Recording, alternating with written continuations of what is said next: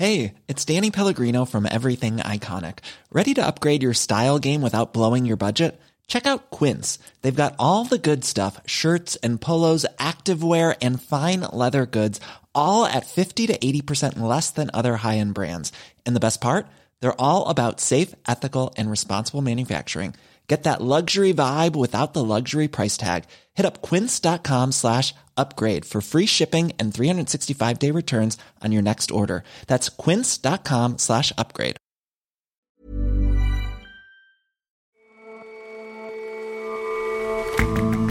Hello and welcome to The Intelligence from The Economist.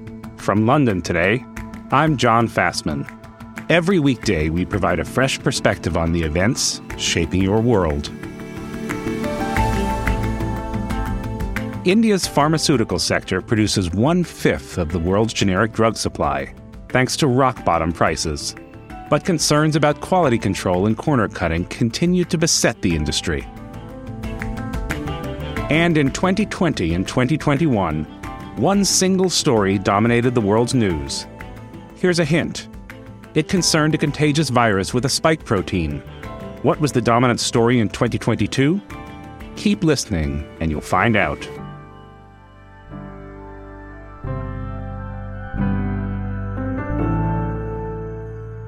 But first,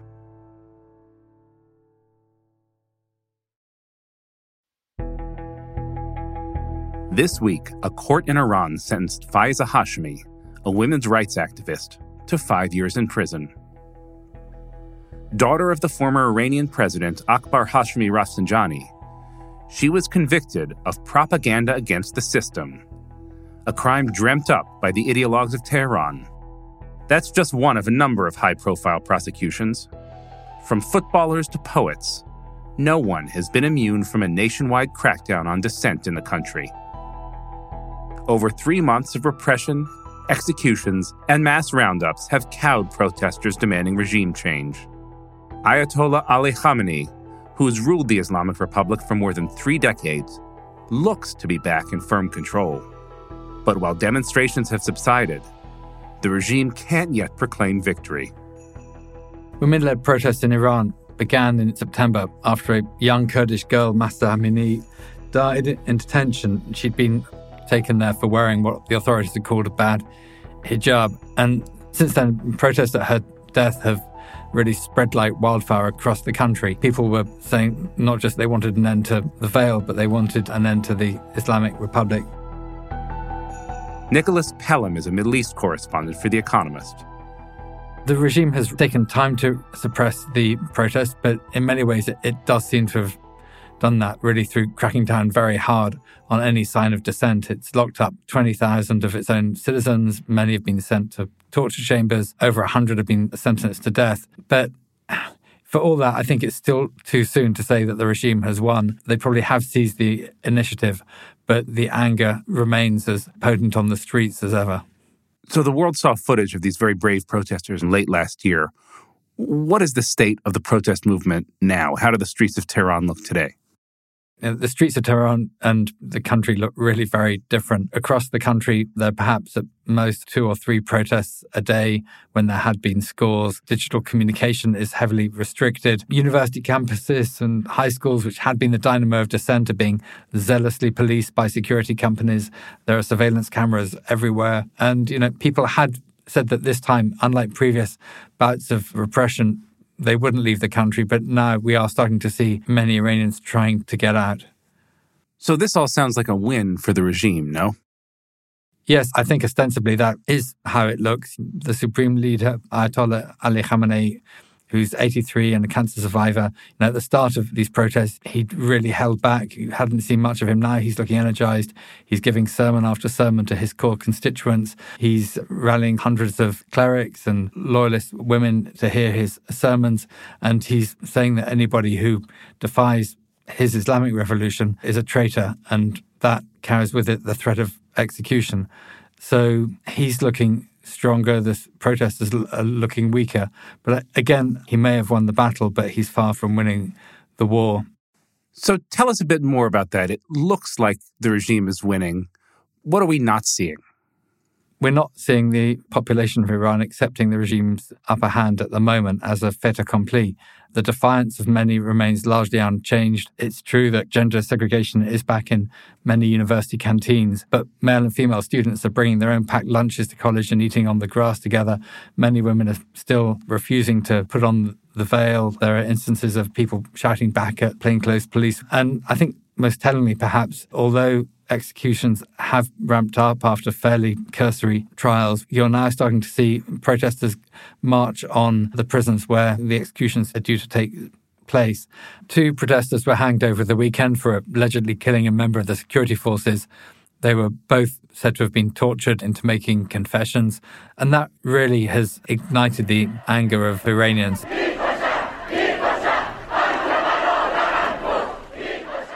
On Monday, hundreds of protesters marched on Raja Shah prison in the city of Karaj, not far from Tehran, where the regime was preparing to put 2 more young men to the gallows who'd been sentenced to death after sham trials.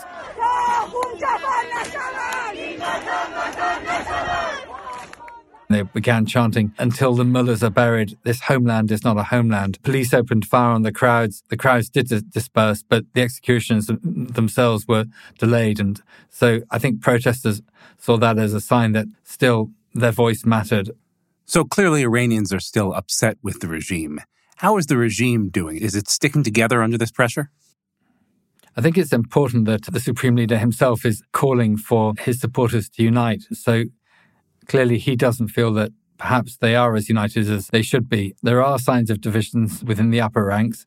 Many of the regime's stalwarts with strong ties to the Islamic Revolutionary Guard Corps, which is the regime's Praetorian Guard, don't seem to be anything like as committed as he is to an iron fist. I think they would like to see a use of politics as well as security in handling the protests. Some have called for greater accommodation with the protesters.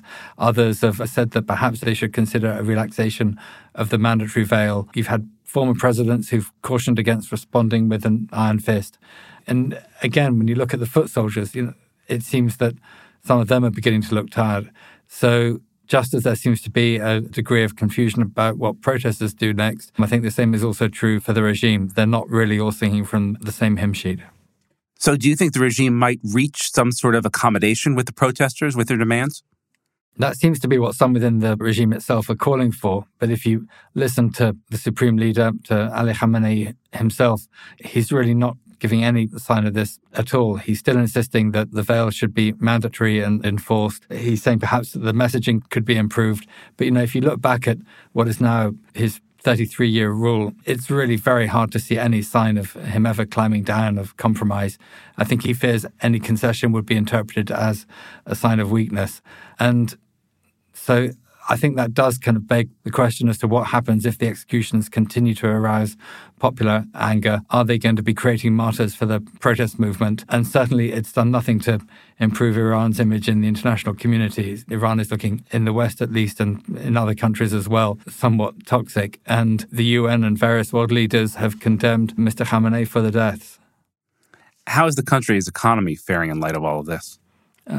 Poorly. The Iranian rial has lost 50% of its value against the dollar since Mr. Khamenei's president, Ibrahim Raisi, took office in August last year. As inflation spirals, many are turning to bartering. There are apps which are kind of allowing people to sell their clothes in exchange for meat. Organized strikes have subsided for now, but Iranians trying to travel through the country are struggling to find tickets for normally plentiful planes and trains and buses. So for all the authorities claim to have re-established normality, Iran doesn't feel particularly normal at the moment. Short of caving into the protesters' demand, which seems unlikely, is there anything the regime can do to restore some sort of normalcy, to go back to the status quo ante? There are some in the regime who would like to return to the nuclear deal with the UN and other global powers. But again, it's really hard to see how at the moment, Western powers can engage with a regime which is under pressure at home and which has chased many of its own population out of the country and are putting pressure on Western governments not to engage. On Tuesday, the head of the EU Commission, Ursula von der Leyen, said that the bloc would extend economic sanctions against Iran for supporting the Russian war in Ukraine. We will keep the pressure on the Kremlin for as long as it takes with a biting sanctions regime. We will extend these sanctions to those who militarily support Russia's war, such as Belarus or Iran.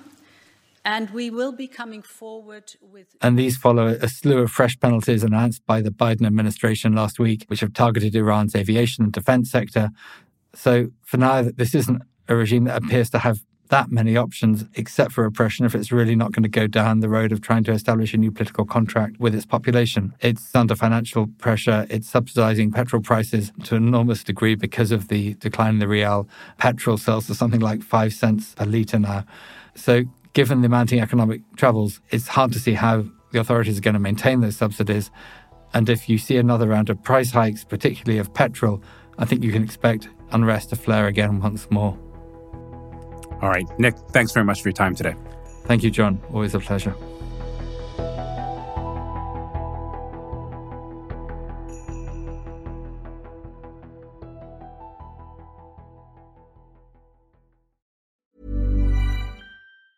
Hey, I'm Ryan Reynolds. Recently, I asked Mint Mobile's legal team if big wireless companies are allowed to raise prices due to inflation. They said yes. And then when I asked if raising prices technically violates those onerous 2-year contracts, they said, "What the f*** are you talking about, you insane Hollywood ass?"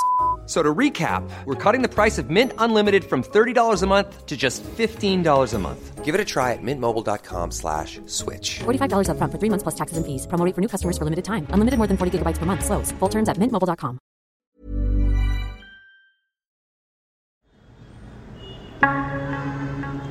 India's drug makers like to call themselves the world's pharmacy. Some 10,000 factories there produce nearly $50 billion worth of drugs a year. They account for 20% of the world's generic drug supply by value. But a quality control scandal is rocking this indispensable industry and threatens to leave lasting damage to India's reputation for pharmaceutical manufacturing. The scandal that has come up in the India pharma industry is that 2 different companies, Mariam Biotech and Maiden Pharmaceuticals, made cough syrups that were exported to foreign countries, and both of them have been implicated in the death of numerous children. Tom Easton is our South Asia business correspondent. In the case of Gambia, 70 children have apparently died, and in the case of Uzbekistan, 18 have allegedly died after ingesting this syrup. There's been no absolute legal determination in either of these cases. However, in Gambia, a parliamentary commission has issued an absolutely scathing report linking the cough syrup to the fatalities. And in Uzbekistan, the government has issued a statement also linking the fatalities to the cough syrup. That's really grim, Tom. Tell us about the companies that made these medicines. Well, they're both small companies in a really huge Indian generic drug manufacturing industry.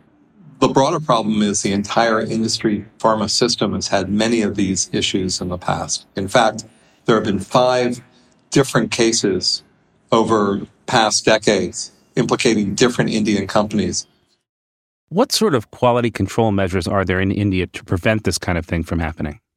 Well, there have been many efforts in parliament and in state governments to come to grips with quality issues in the Indian industry. And they would argue in many of the companies that the steps that were taken have been adequate. The most important quality control probably has been exports. And that has brought in European and American regulators into the Indian system to check drugs, both in the process of being manufactured and after they've been shipped. But in 2022 alone, 4 different Indian companies have been issued what's called import alerts by the FDA in the United States. And what import alerts means is that shipments of drugs can be blocked without inspecting the physical shipments themselves. Now, as for the companies that made the medicines that you mentioned in the openings, the ones that were implicated in deaths in Gambia and Uzbekistan, what have their responses been to the accusations? Well, we tried to call them up multiple times. We tried to email links in one case were severed. In no cases were the phone calls returned. In one case, the company has denied any connection and has said that they're appalled. One of the executives did grant an interview to an Indian newspaper where he said he was appalled by what happened and shocked. In the other case, there just hasn't been a comment. a report has been issued in India from one of the companies that said trial batches of the problematic syrup has been tested and found to be okay. But that really isn't determinative about what was shipped. So, we are kind of lost in this process. There has not been any firm investigation yet. There has not been any conclusive statements. The government initially seemed to move very, very slowly, but has now indicated that it will start doing more thorough inspections of both of these firms. Neither of these firms have sold the particular cough syrup in India. That may have slowed things down. And, it is really tragic to say this, but the fact is that these products were shipped to smaller countries that may not have attracted the same attention as if there was some scandalous grouping of fatalities in Western Europe and America. And that, too, may have delayed having the spotlight really shone on the industry. But over time, there's been more and more attention, and I think many, many people in India have been really outraged and are demanding the government to take a very, very close look at not only these firms, but the overall industry. And tell us briefly, if you can, about the industry itself. How big is it? How important is it? And what has its reaction been to these incidents? The Indian generic industry is responsible for about 40% of all the generic drugs in America, about 20% of the generic drugs in the world. 3,000 firms. They produce about $50 billion worth of drugs a year through 10,000 factories. So this is a very, very large, very sophisticated industry. And if you want to praise the industry, it's made drugs far more affordable all over the world. That matters for America, and it matters in Africa, and it matters everywhere else. On the other hand, the process of having 10,000 factories engaged in producing very, very sensitive products is challenging at the least. There have been some very, very scathing books that have been issued on the subject. There's a new one, The Truth Pill, by a former drug executive and a lawyer in India that looks at all the different elements of the drug industry, from the production to the regulation to the distribution, and found many, many areas wanting. And so if we're going to have a truly global drug industry, we're going to have another system, I think, that can provide the confidence that the world needs. The medicines themselves are good. And ironically, it's in India's interest to be particularly aggressive. Beyond fatalities, there are other problems too. The biggest other problem, which they really go into in this book, is that you may have medicines that are ineffective. In other words, they don't kill people, they don't generate tragedies, headlines, but you may not be getting the active ingredient that you're supposed to be getting. These are just other things that not only India, but the world has to come together in inspecting and ensuring adequacy. Tom, you visited various Indian pharmaceutical plants during your time as a reporter there. What have you found? What is your impression? When you visit these plants, and I want to be clear, I haven't visited plants from these two companies, but I have visited plants from companies that have been sanctioned by the FDA. And when you visit one of these plants, you see that there are vacuums everywhere. You see that people wear hairnets, but that's not enough to really see if there's lack of sterilization at the molecular level there needs to be for the safe production of pharmaceutical products. This is a very, very difficult process. And whether you can do it for 10,000 factories spread out all over a country, when many of the inspectors are coming from overseas, is questionable. We need to create a system that provides not only confidence for the users, but actually fear and concern from all the producers as well, that if there is a problem, it will be detected. The competition in generics is almost exclusively a competition over price. You sell your generic by producing it at the lowest possible price rather than having a brand that people trust. And that puts enormous pressure on the inspection and certification process to be thorough. All right, Tom, thanks so much for joining us today. Thank you for having me on. It's really a pleasure.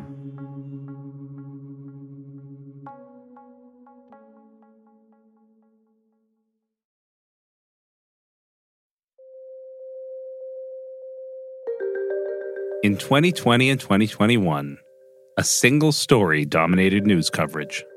For the first time, there are more new cases of coronavirus being reported outside China than within. We have a new name for the coronavirus. The World Health Organization has officially called it COVID-19. The great shutdown of 2020 is underway. In 2022, it was, well, a very different story. For the past few years, we've been doing an annual review of the world's most read news stories. And so to do this, we work with Chartbeat, who are a US-based company that provide website traffic and analytics data for about 7,000 newsrooms across the world. James Francham is a data journalist with The Economist. And so we combed through Chartbeat's data and visualized 32 big news events of the year. And together there were 6.5 million articles written about these events, and they attracted a total of 1 billion hours of readers' time. The war in Ukraine accounted for about 1/4 of total reading time last year. That's extraordinary. How did it compare to other events?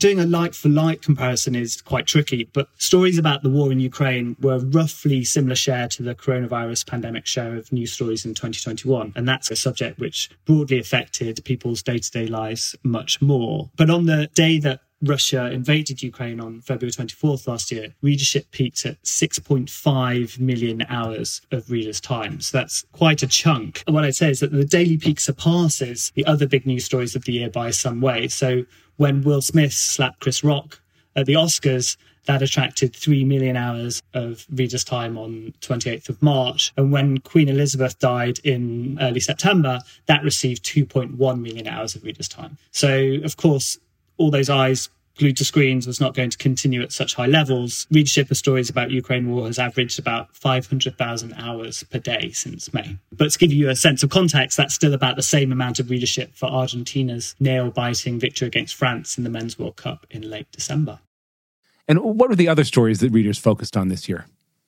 Among the events that we looked at, I would say China wasn't far from the news. So the Winter Olympic Games, which was hosted by China in February, briefly became prominent, particularly when Eileen Gu, an American-born Chinese skier, won a dramatic gold medal in the free skier bigger air event. And that was pretty stunning. And as Xi Jinping cemented his place in history alongside Mao Zedong, that was really a big news event. So stories about China as a whole attracted 70 million hours of readers' time last year, the 8th most read subject. Also, one thing to mention is the protests against the oppressive regime in Iran. The protests were the biggest since the revolution in the late 70s, and since the death of Masha Amini, a Kurdish woman, at the hands of the morality police on September the 16th, news about the country consumed 16 million hours of readers' time. But I would say, as ever, political events were pretty significant last year too. So Britain had a particularly turbulent year. News about the country's ever-changing roster of prime ministers was the 5th most read event of the year, so getting about 100 million hours of readership. But the political tumult in Britain looks quite quaint, I think, when set against the rough and tumble of American politics. The US midterm elections were the 2nd most read subject of the year, with a total of 143 million hours of readership, which is about half the total of the Ukraine war. And although he has not been president for nearly 2 years, Donald Trump still attracted 100 million hours of readers' time, which is just 25% less than the sitting president, Joe Biden. And James, I can't help noticing that one thing you didn't mention there is what you did mention earlier as the top topic of 2021, and that's COVID. Where is that story these days? Is it just old news?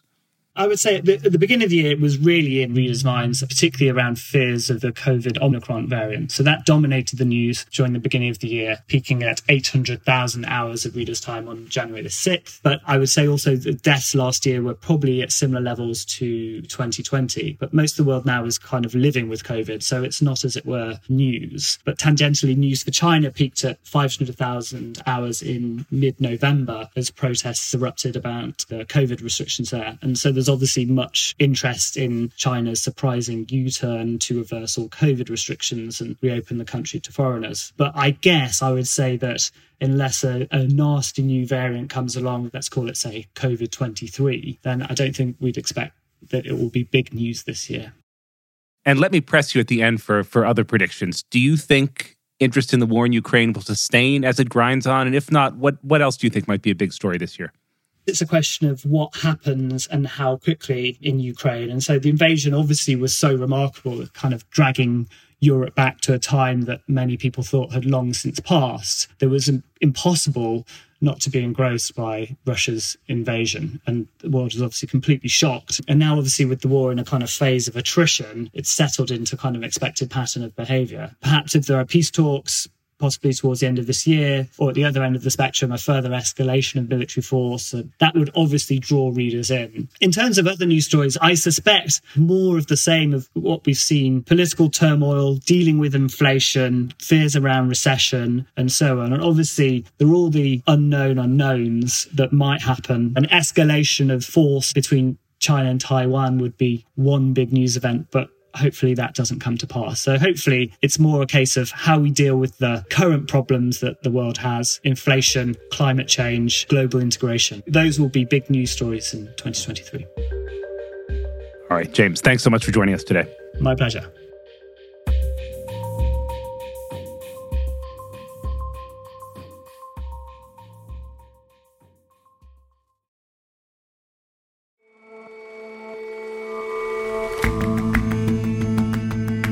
That's all for this episode of The Intelligence. Let us know what you think of the show. You can get in touch at podcasts@economist.com. And you can subscribe to The Economist at economist.com/intelligence offer. The link is in the show notes. We'll see you back here tomorrow.